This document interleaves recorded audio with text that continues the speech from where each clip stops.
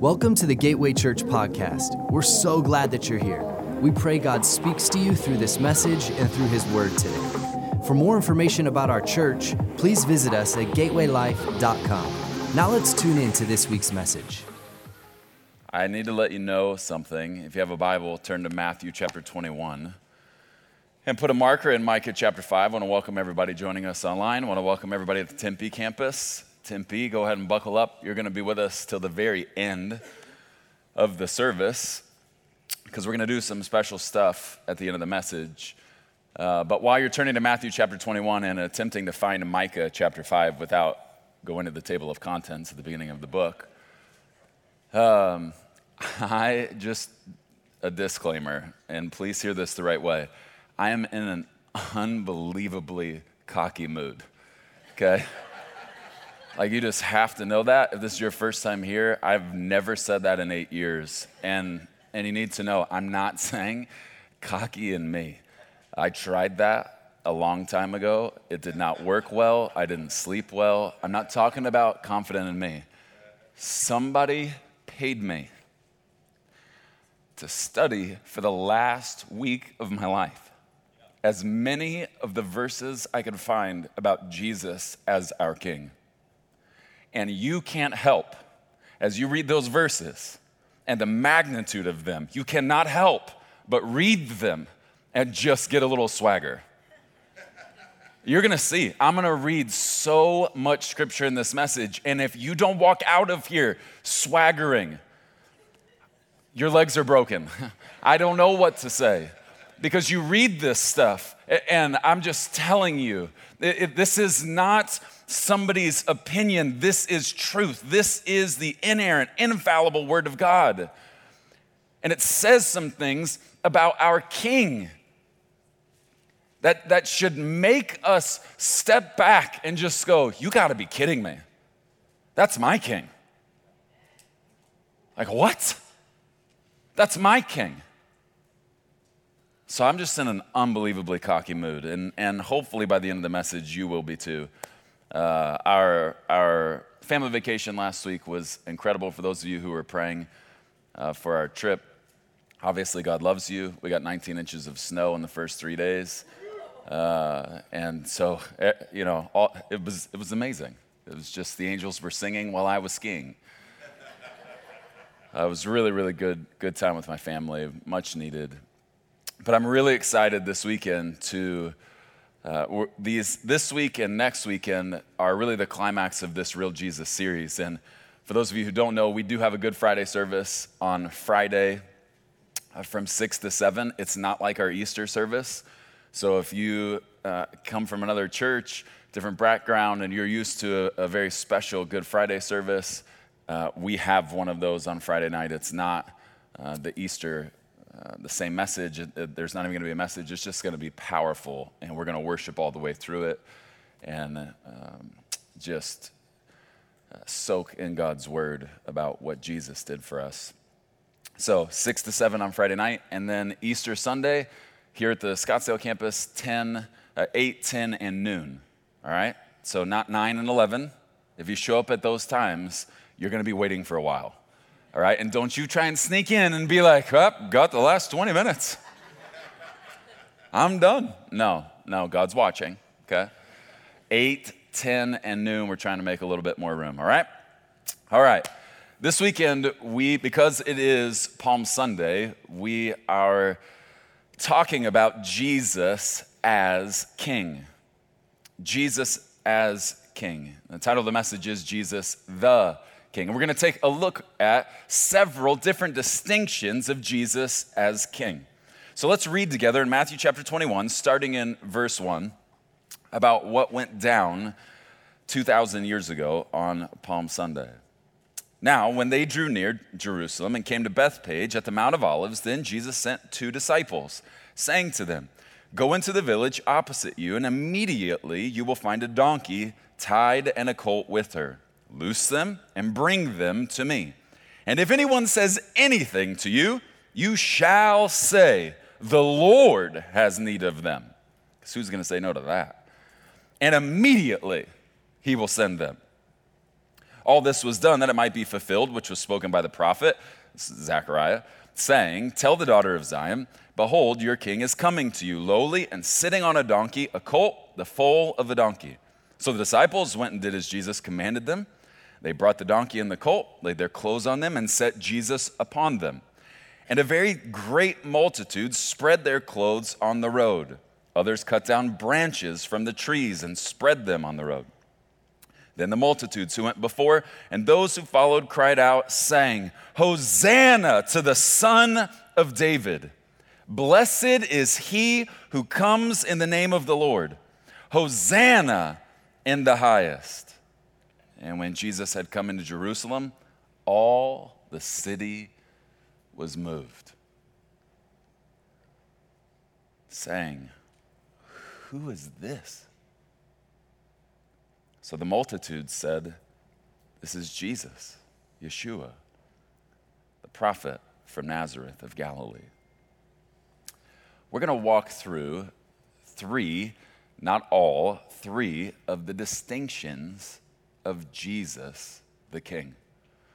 Here's point number one. Jesus is King of Israel. Jesus is King of Israel. Now, for those of you who are ready to move on from the Real Jesus series because you've heard the word Israel far too much, let me help you understand something, why this is so important to you that Jesus is King of Israel.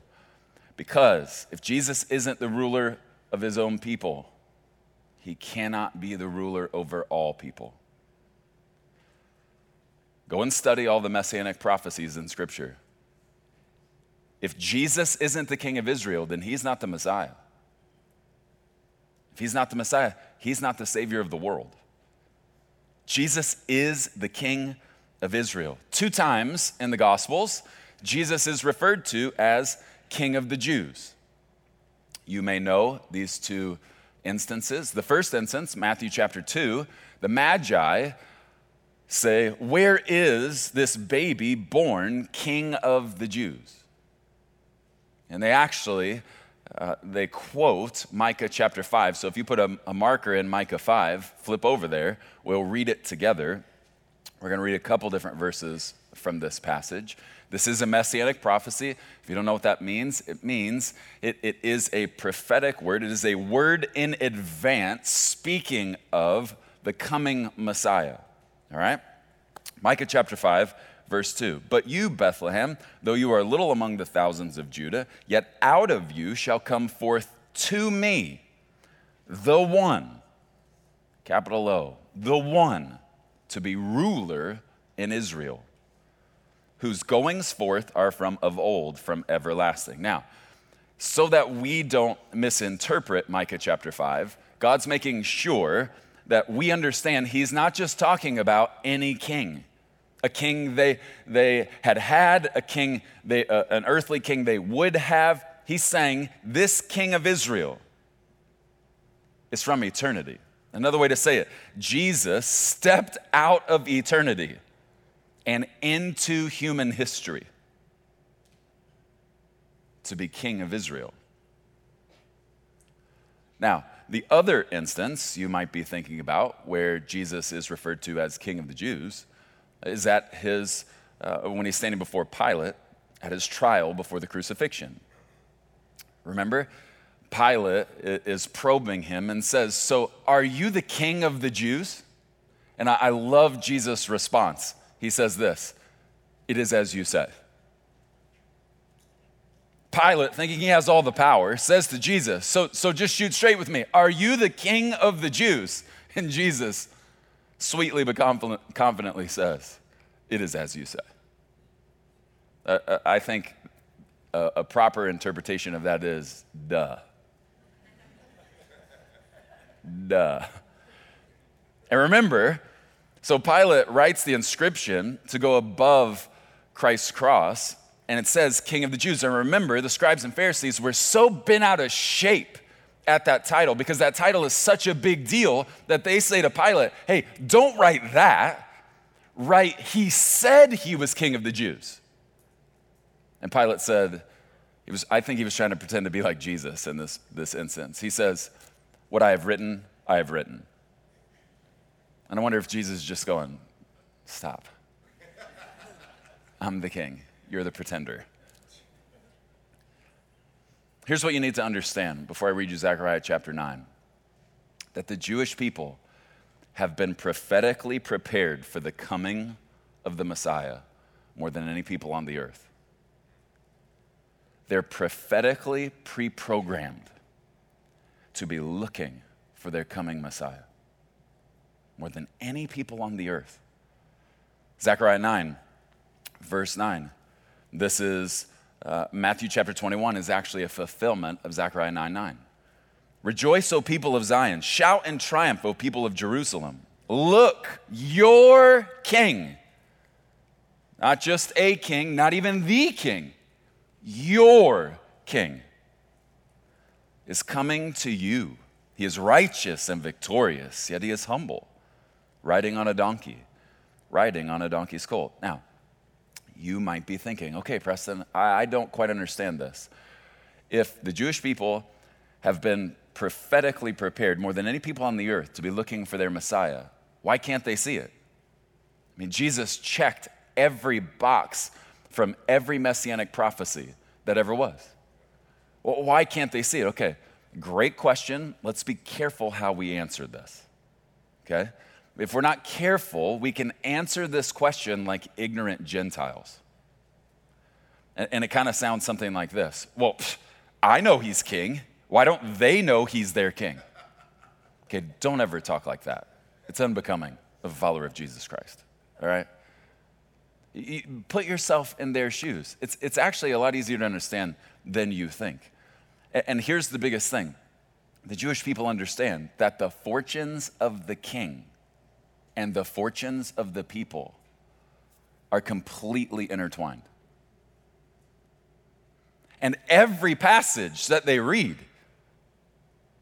so many of them, I won't use the word every, so many of them, of the messianic prophecies point to a conquering king who will lead the people of Israel to be conquerors. Let me just show you. Micah chapter 5, verse 7. This is just a couple verses down from what I've already read to you. Then the remnant left in Israel will take their place among the nations. They will be like dew sent by the Lord, or like rain falling on the grass, which no one can hold back and no one can restrain. The remnant left in Israel will take their place among the nations. They will be like a lion among the animals of the forest, like a strong young lion among flocks of sheep and goats, pouncing and tearing as they go with no rescuer in sight. The people of Israel will stand up to their foes, and all their enemies will be wiped out. Okay, here's the deal. Here's what's so difficult to understand. I imagine if I were a Jewish person and I was not yet a follower of Jesus Christ, a believer in Yeshua, here's what would be difficult for me.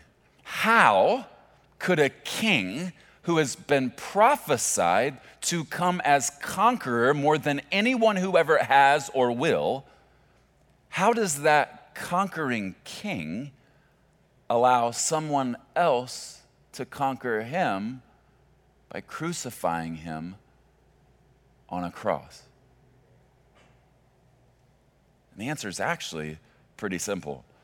And this stirs up an entire different debate about the kingdom of God. Has the kingdom of God already come, or is it yet to come? And you can find brilliant theologians on both sides of this issue.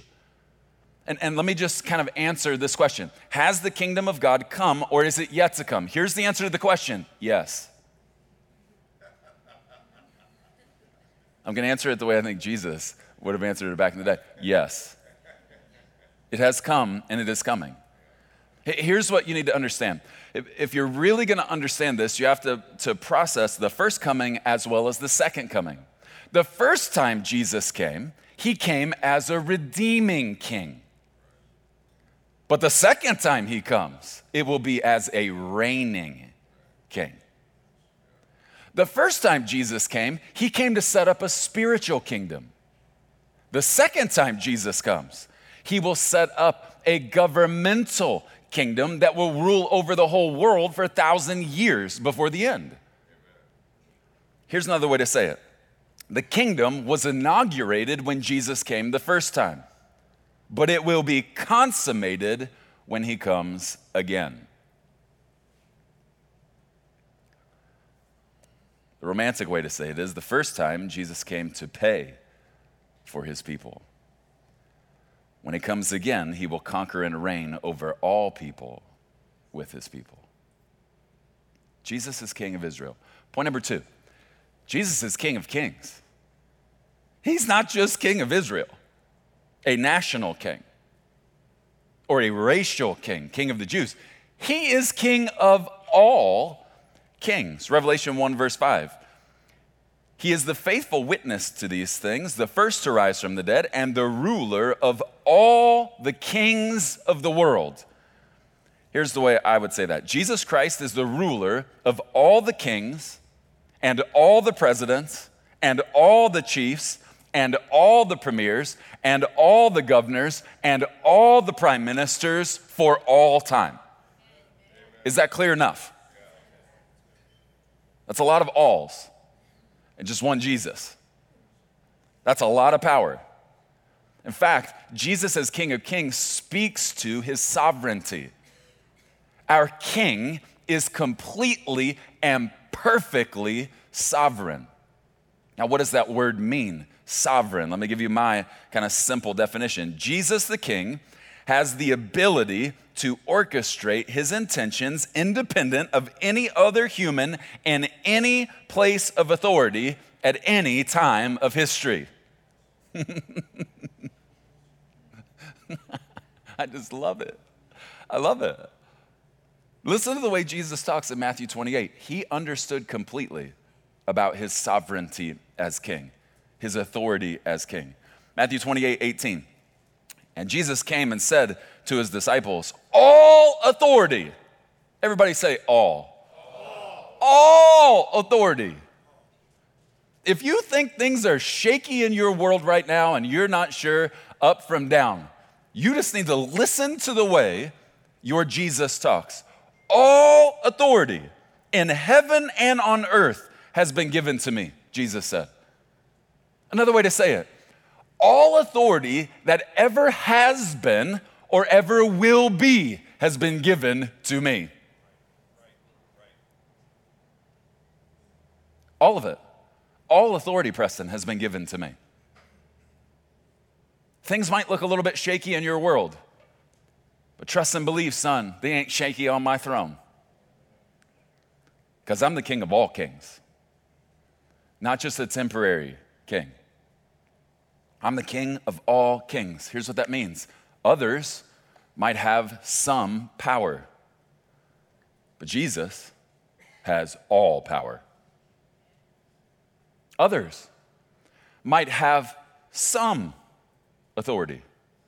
Jesus has all authority.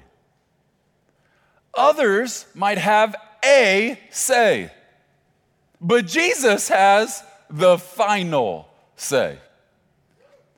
And I just want to read you a couple of different passages to help you understand Jesus isn't just a king.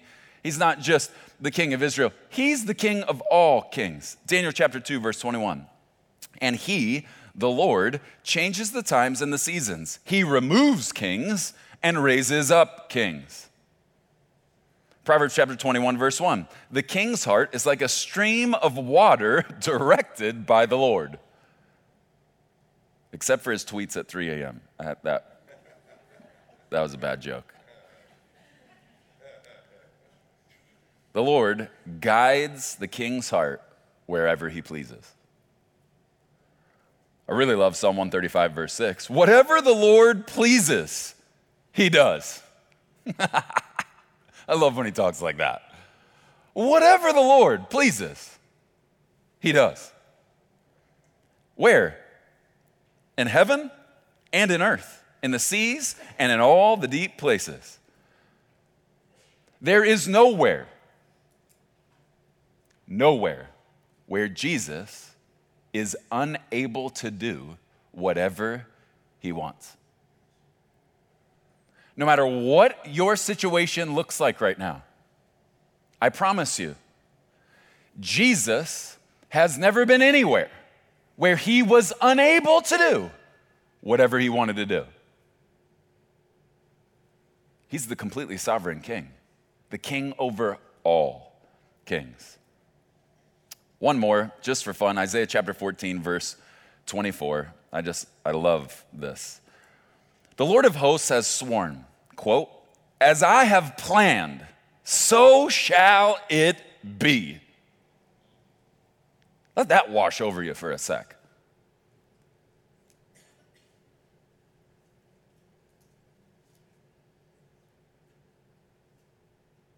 That's how he talks. As I have planned, so shall it be. And as I have purpose, so shall it stand. That I will break the Assyrian in my land, and on my mountains trample him underfoot. And his yoke shall depart from them, and his burden from their shoulder.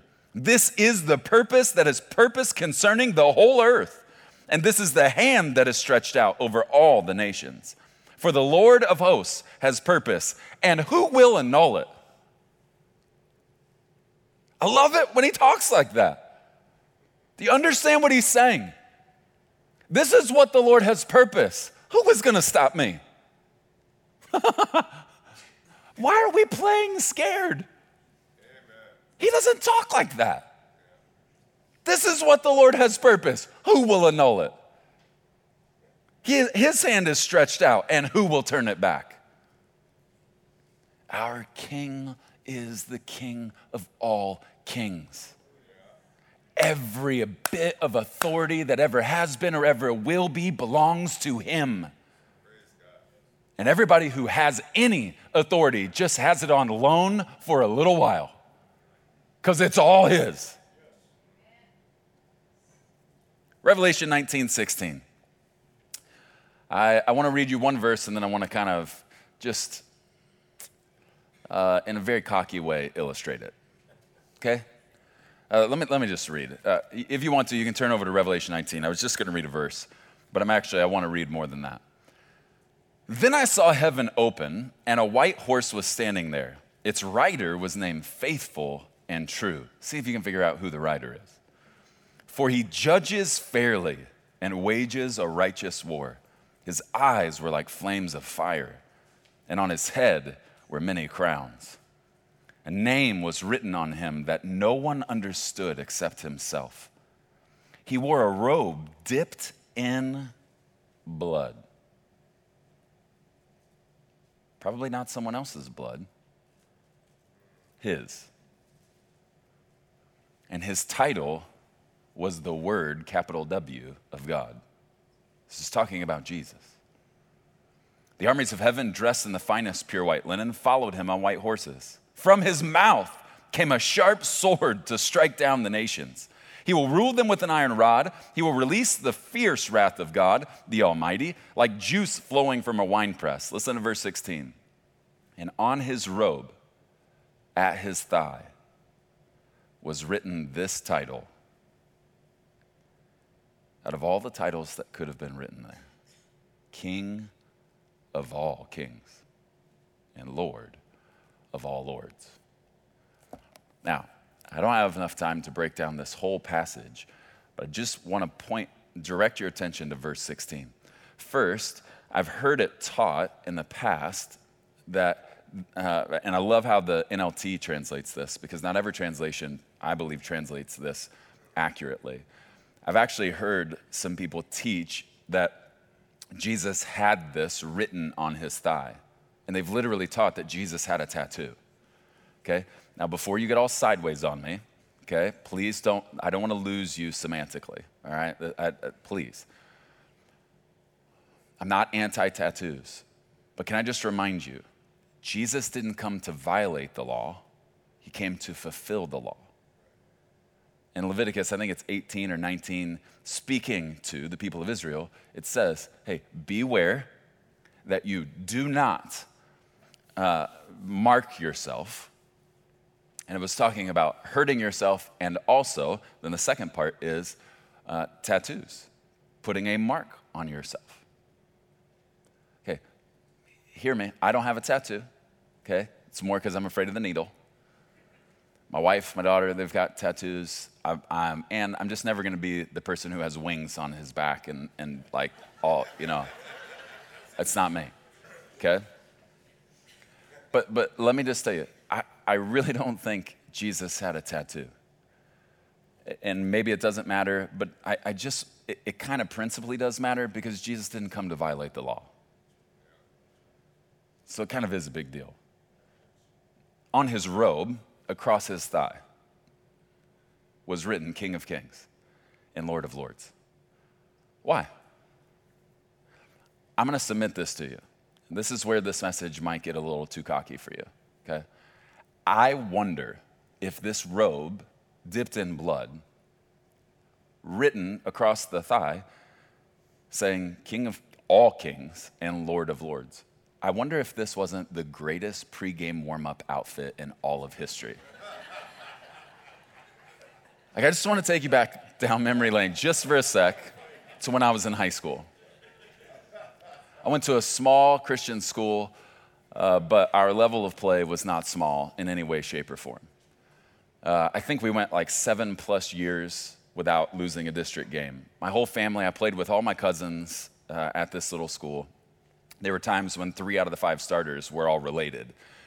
And we just dominated people. I'm going to shoot straight. We just literally dominated them. And we didn't lose a conference game for years.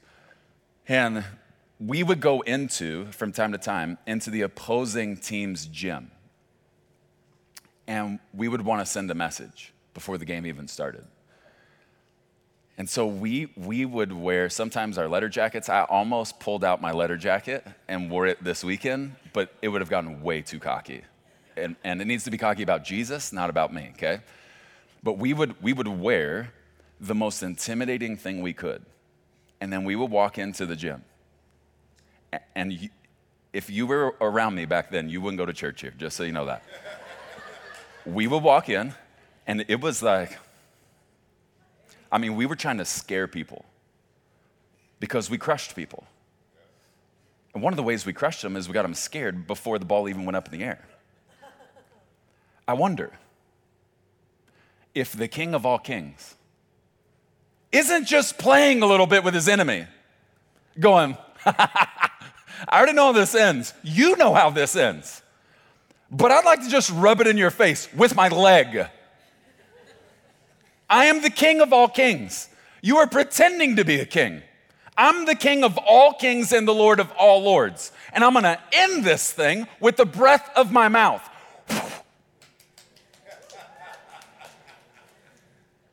Okay, I know you have this sweet, fragile image of Jesus. I'm not quite so sure that's how he rolls. I get he's humble. That doesn't mean he's not confident. Go read Colossians 2. God publicly humiliated his enemy at the cross that day. See, this is why I was so cocky in high school. I get it from my dad. It didn't work on you, it didn't work back then. Jesus is the King of all kings. Here's point number 3. Jesus is king for how long? Forever. Here's a one-liner for you. Jesus is the king of an endless empire. He's the king of an endless empire. Daniel 7, verse 14. He was given authority, honor, and sovereignty over all the nations of the world, so that people of every race, not just yours, and every nation, not just yours, and every language, not just yours, would obey him. His rule is eternal. It will never end. His kingdom, I love it when he talks like this, will never be destroyed. In other words, if you don't know what eternal means, it doesn't just mean forever. It means forever victorious, this king. His kingdom will never be destroyed. Again, so why are we playing so scared?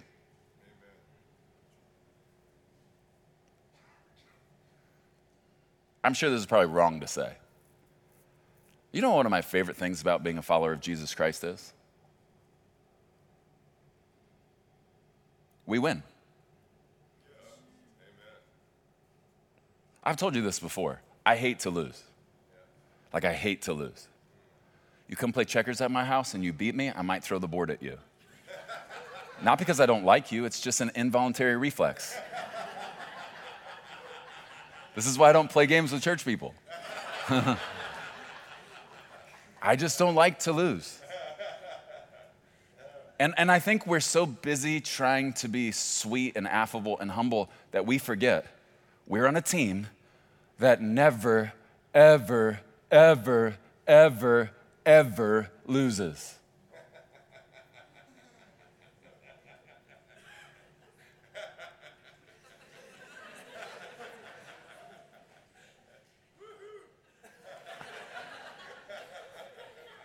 Merry Christmas. Jesus, what did you get me for Christmas this year? Victory. Happy New Year's. Jesus, what did you get me as a New Year's present? Victory. Happy birthday. Jesus, what did you get me for a birthday present? Victory. We don't lose. And the reason we don't lose is because our King is the sovereign King of all kings, forever and ever. Amen.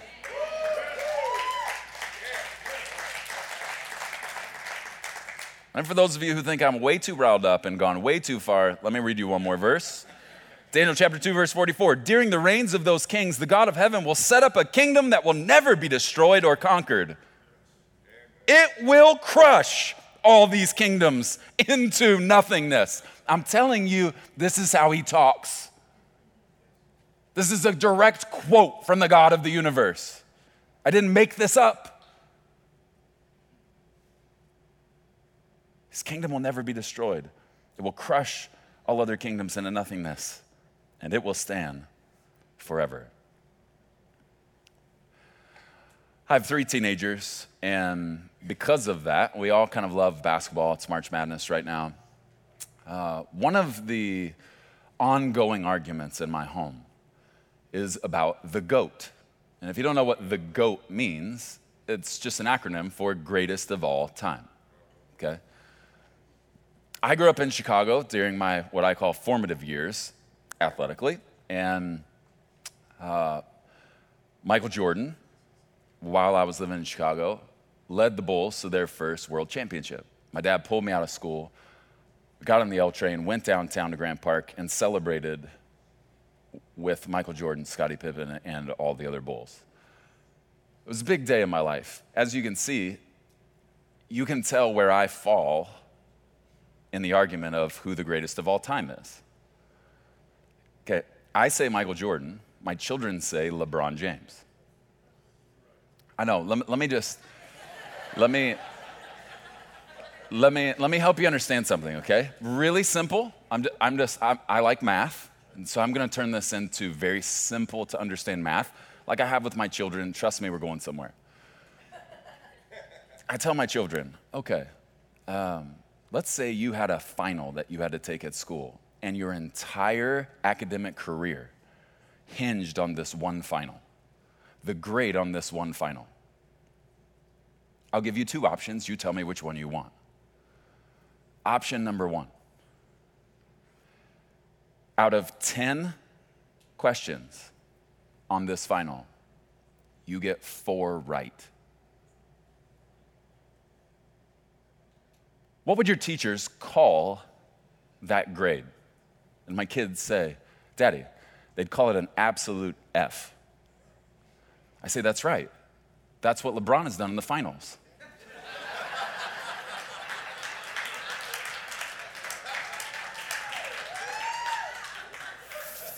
Four out of 10 times. My teachers call that an F. Other scenario. There are 6 questions on the final.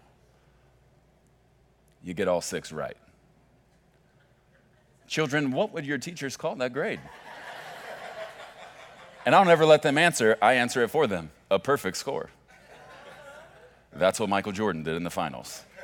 6 for 6. Okay. Now I know some of you are like, why did we go from reading so much Bible to this? Here's why. I wonder if while my children and I are arguing about who the GOAT is, Michael or LeBron, I wonder if the King of Kings isn't sitting on the throne, peering over the balcony of heaven, chuckling to himself, going, it ain't Mike, and it ain't LeBron. The GOAT is the Lamb.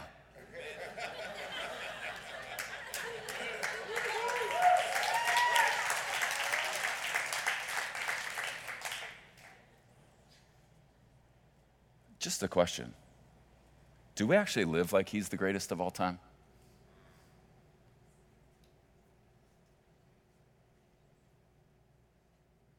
And don't beat yourself up if you haven't been. Just start today. Your Bible says he's the greatest. Whoever was, who is, whoever will be. I think his church should start acting like it. Because he is the king forever. His reign is eternal. It's never coming to an end. Here's another way to say it. Every human reign eventually comes to an end, except for the man who was both God and man.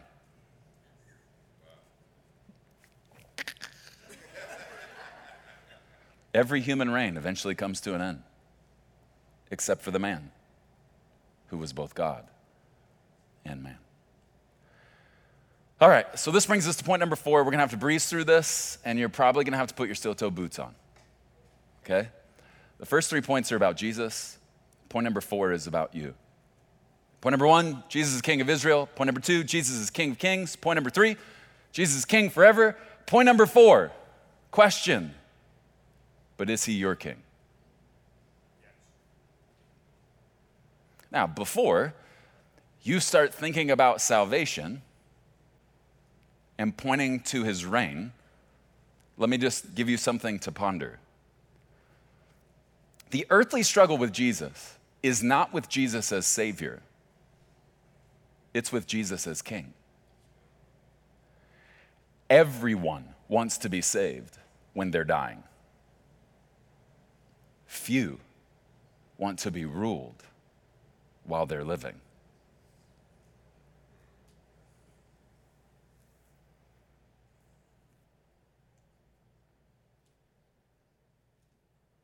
Let's take that in for a sec.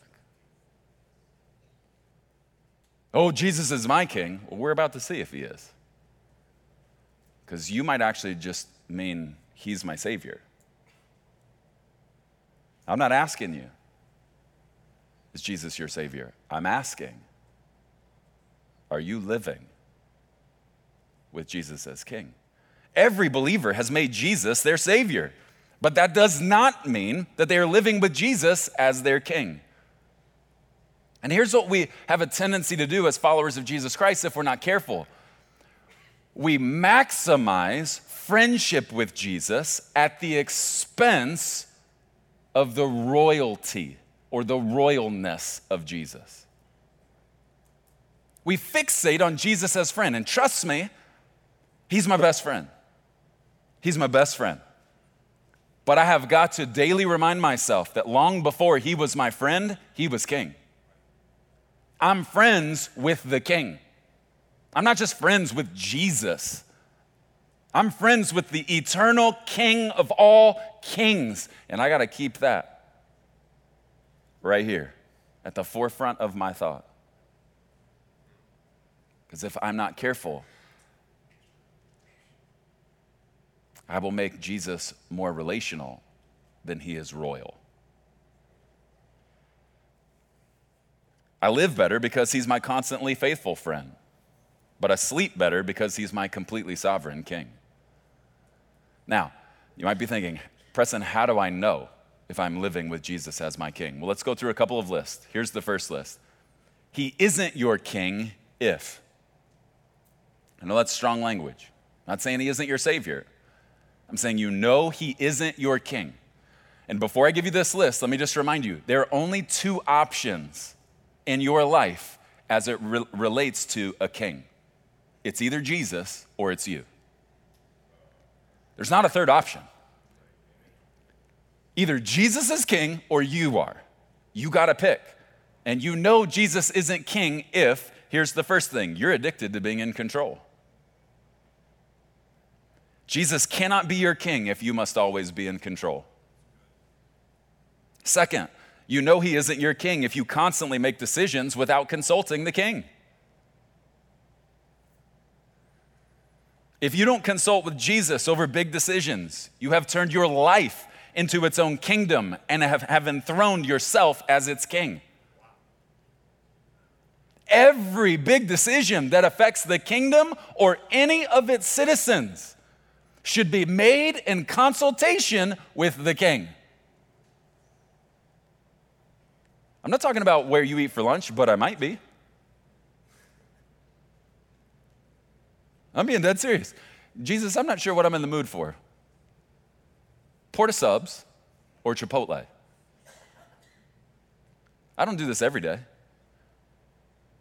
But just in case there might be a future citizen of the king at Chipotle the king needs me to bump into, from time to time I just ask, hey king, there may be in the line when I arrive a future citizen of your kingdom. Shall I go to Chipotle and turn his world upside down? It doesn't happen all the time. Listen, what percentage of the time do you consult with the king about your decisions? Well, Preston, that's my life. Where'd you get that in the Bible? If you're a follower of Jesus Christ, that's actually not true. 1 Corinthians chapter 6, verse 19, you do not belong to yourself. Speaking to believers, you don't belong to you. Well then, who do I belong to? For God bought you with a high price. Remember what the price was? Blood of the king. Not just blood of the lamb, blood of the king.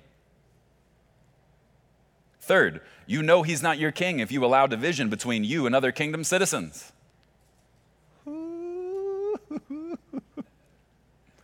Take that one out for a spin. Yeah, but Preston, they're in a different political party. I do not care. Citizens of the same kingdom.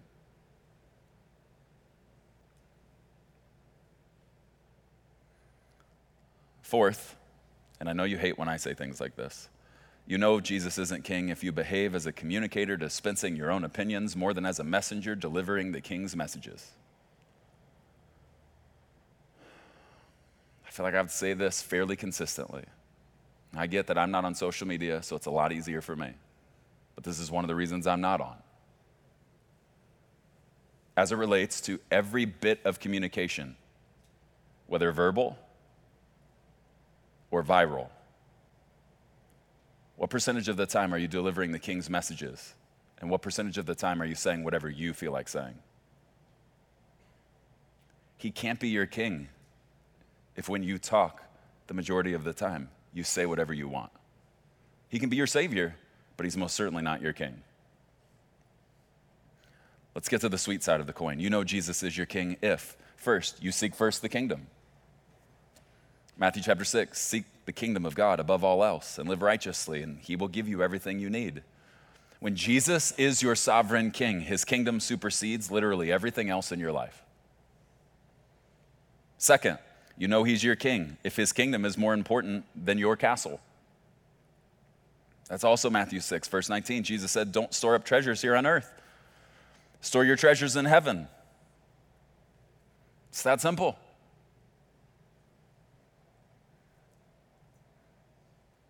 Third thing, you know he's your king if you esteem the king wherever you go.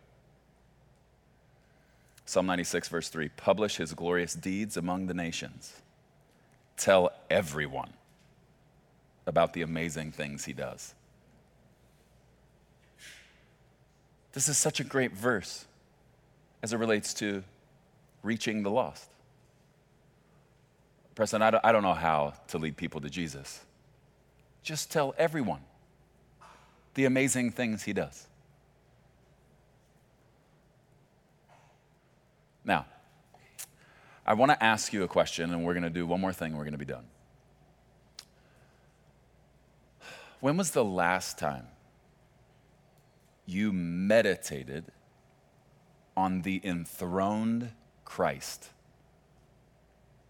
seated on the throne at the right hand of the Father?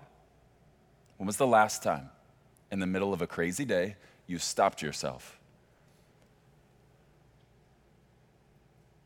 and set your gaze on the enthroned Christ at the right hand of the Father?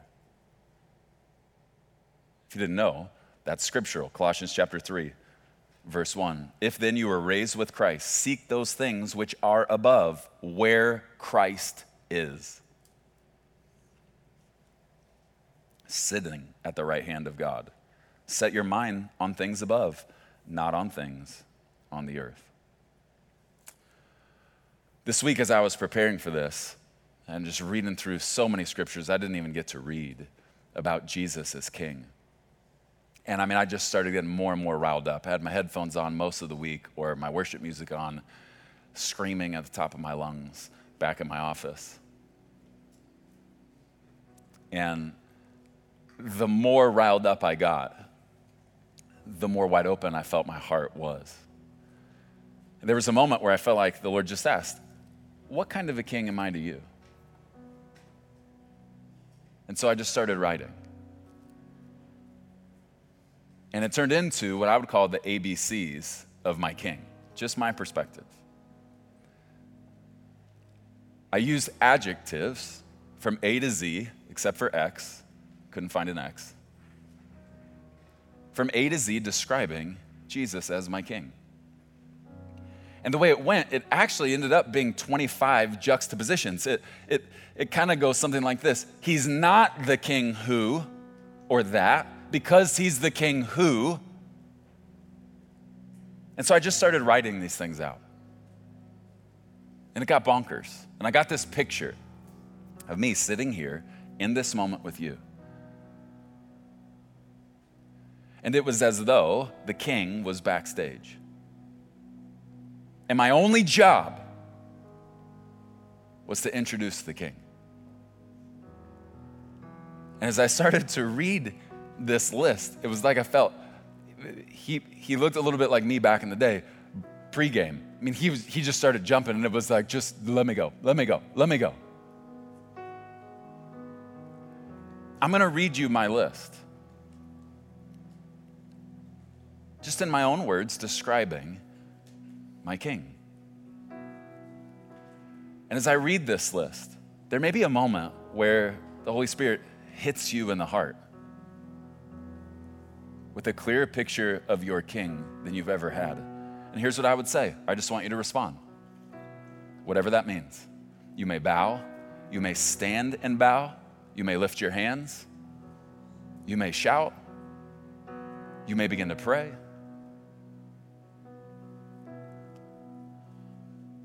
So if there's a moment where you get a picture of the king, as you put your gaze on the enthroned Christ at the right hand of the Father, let's just appropriately respond. And then we're all going to respond in worship. And we're going to sing a song, the chorus of All Hail King Jesus.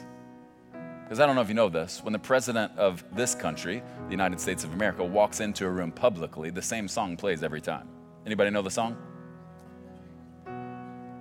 Hail to the Chief. It's a great song. Don't want to take away from it. But it pales in comparison to All Hail our King, the King of all kings. So let me just read you in my own words. And I want you to just, maybe you close your eyes, maybe you keep them open. You do what you do between you and the Lord right now. This is my king. He's not an angry king. He's the perfectly amiable king. Nothing could ever make him hate you. He's not the bossy king. He's never been anything but the most benevolent king. He's not the king who condemns you, because he's the king who is constantly compassionate towards you. He's definitely not the defeated king, because he has only ever been the victoriously decisive king. He's not the ephemerally temporal king. He's the eternally existing king. No one can ever kick him off his throne. He's not the king who is occasionally fickle. He's the king who is forever faithful. He's not the king who glares at you, because he is the king who never stops gazing at you. He's most certainly not the king who hurts you, because he is the king who heals you. He's not the king who was ever caught by the tabloids being indecent, because he's too busy being the king who was found by all to be incorruptible. He's not just any king. He's the king of Israel the whole world has been waiting for. He's not the king who can be killed. He's the king who will kill every one of his enemies with the breath of his mouth. He's not the king who will ever leave you. He's the king who refuses to ever stop loving you. He's certainly not the king who cannot move mountains, because he's the king whose middle name is Miraculous. He is not the narcissistic king demanding your worship. He's the incomparably noteworthy king who alone deserves all worship. He's not the king who is overly critical of you, because he's the king who never stops obsessing over you. He's definitely not the persecuting you king. He's the persecuted for you king. He's not a quantifiable king, because he is the only quintessential king. I know this, he's not the king who is repulsed by your mess, because he's the king who came to redeem your mess. He's not the king who shuns you, because he's too busy being the king who seeks you.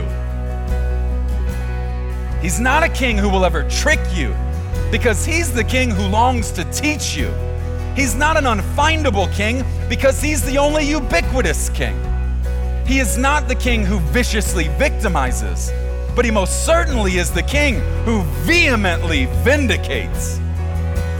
He's not the weakling king. He is the war for you warrior king. He's not the king who yells at you, because he's too busy being the king who yearns for you. I'm not gonna lie, Z was hard, but he's not the king whose favorite thing is to zap you. He's the king whose favorite thing is when you realize how zealous he is for you. This is our king. And if we can't worship the King of all kings who reigns forever and ever and ever, then we have a problem. I want you just to close your eyes, and I want you to see the king seated on the throne, unshakable no matter what's going on in your world. Come on, let's lift up our praise to the King of all kings.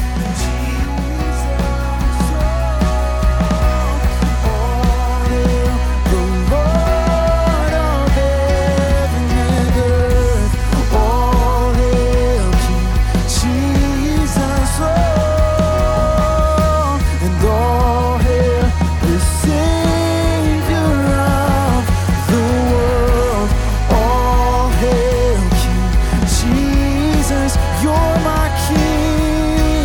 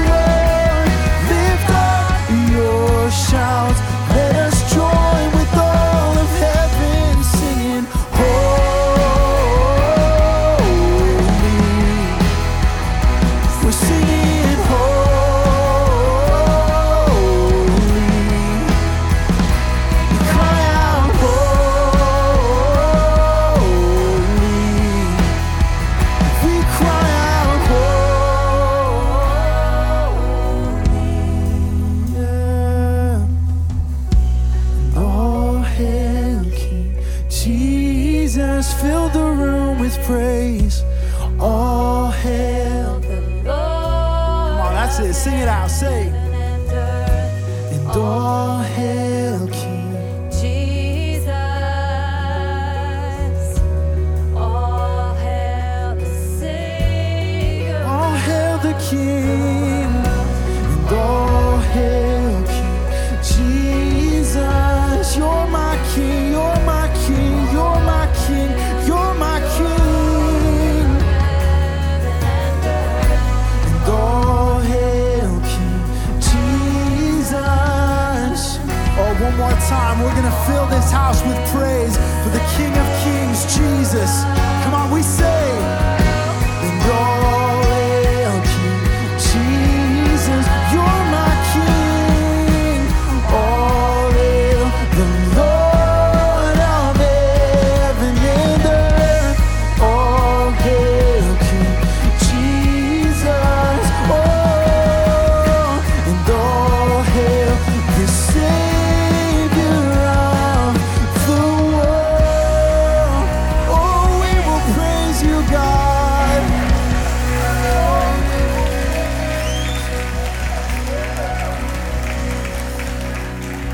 I want to invite our altar ministry team to come forward. We're going to wrap up the service. And if you're here today at either campus and the Holy Spirit pointed out some areas of your life where you've tried to enthrone yourself as king, please don't leave today trying to be Jesus equal. I promise you it won't end well. Kings of massive nations have tried. And Jesus got in their way and caused them to realize he's the King of Kings, not them. So if he can make a king of a mighty nation be humbled when they try and be equal king to Jesus, think of how easy it is for him to help me understand. I'm not king. If there's any area of your life where you've enthroned yourself as king, can I sweetly submit this to you? Kick yourself off that throne. You will sleep better. And if you're here at either campus or watching online and you've never made Jesus not just king, but savior, your savior, we're going to talk about that next week. If you want Jesus to be Lord and Savior of your life, enthroned over every area of your life, you can meet him this week. You can meet him today. You can give your life to him. The greatest gift, what do you give a king who has everything? Your life. Best gift ever, your life. And here's how you know, it's the most extravagant gift you could ever give the king. Here's how you know, because it's the most expensive gift you have. He paid his own blood. He paid his own blood. So if you don't know Jesus personally, why don't you introduce yourself? Well, Preston, I don't know him. Well, come introduce yourself to one of my friends and they'll introduce you to Jesus. It will change your life. It will change your life. Let me pray a blessing over you. And after we dismiss, if you need prayer for anything at all at either campus, just come forward and pray with somebody. We'll stay as long as you need. Jesus, thank you. Thank you, thank you, thank you. That no matter what's going on around us, no matter how shaky things seem in the midst of the storm, you reign. You are seated on high. And Lord, I pray that your church would get the conviction necessary to be who you died for it to be, that you are the unshakable king, that no one can kick you off the throne. Jesus, I pray that it would change the way that we live, that even when we walk with a limp, we would still walk with swagger, that our king is the completely, perfectly sovereign king who reigns over all heaven and earth. So Jesus, as we leave today, may we do so with our hearts constantly bowing before you, joining in with the chorus of angels saying, holy, holy, holy is the Lord God Almighty, who was and is to come. He is our King. Now may we leave this place as citizens of the greatest kingdom that ever will be. In Christ's mighty name, amen. Thanks for joining us today. For more information about Gateway Church, please visit us at gatewaylife.com. Have a great week.